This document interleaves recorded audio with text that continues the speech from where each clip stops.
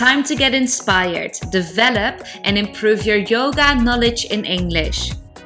You're listening to Your Yoga in English, a podcast for non-native English-speaking yogis and yoga teachers that want to practice or teach yoga worldwide.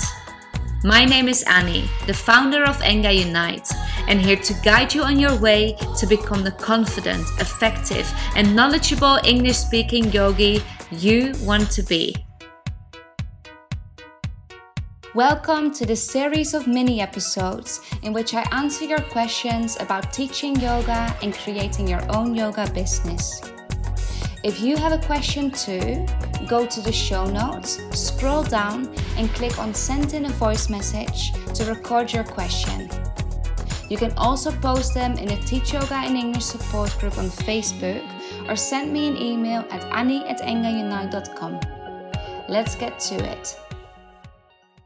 Do I need a certification to teach? And this is a really good question because it's not necessary to actually have a certification. This really depends on your goals. If you want to work at a studio, if you want to work for a gym or at a school, they normally do ask for a certification.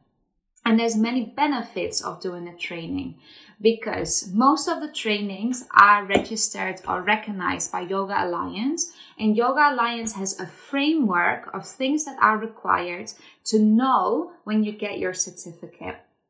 So depending on your goals, this could be very beneficial. If you do want to work at a studio, it's very beneficial. And it's beneficial for other reasons as well, because like I said, most of these trainings are following a framework.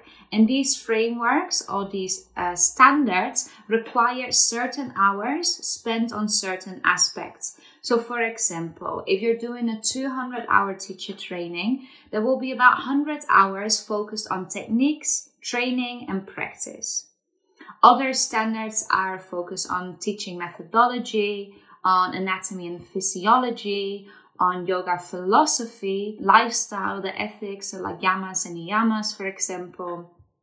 Obviously, you will have teaching practice, and there's a practicum in which you can actually show what you've learned and also understand what you can still improve. Because as yoga teachers, we never stop learning. There's always things to improve. You normally have to do an exam, and this also gives you an idea of where you are on your teaching journey. So again, question is, do I need a certification?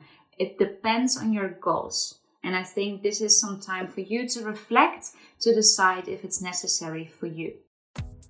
If you have a question too, remember that you can scroll down the show notes to send me a voice message. You can also post your questions in our community group on Facebook or send me an email at annie@engaunite.com. If you feel inspired and like what you learned today, I'd love for you to leave a review. Don't forget to subscribe and follow us at Enga Unite. Join the community and become a member of the Teach Yoga in English support group on Facebook. Practice, rest, repeat, and all will come.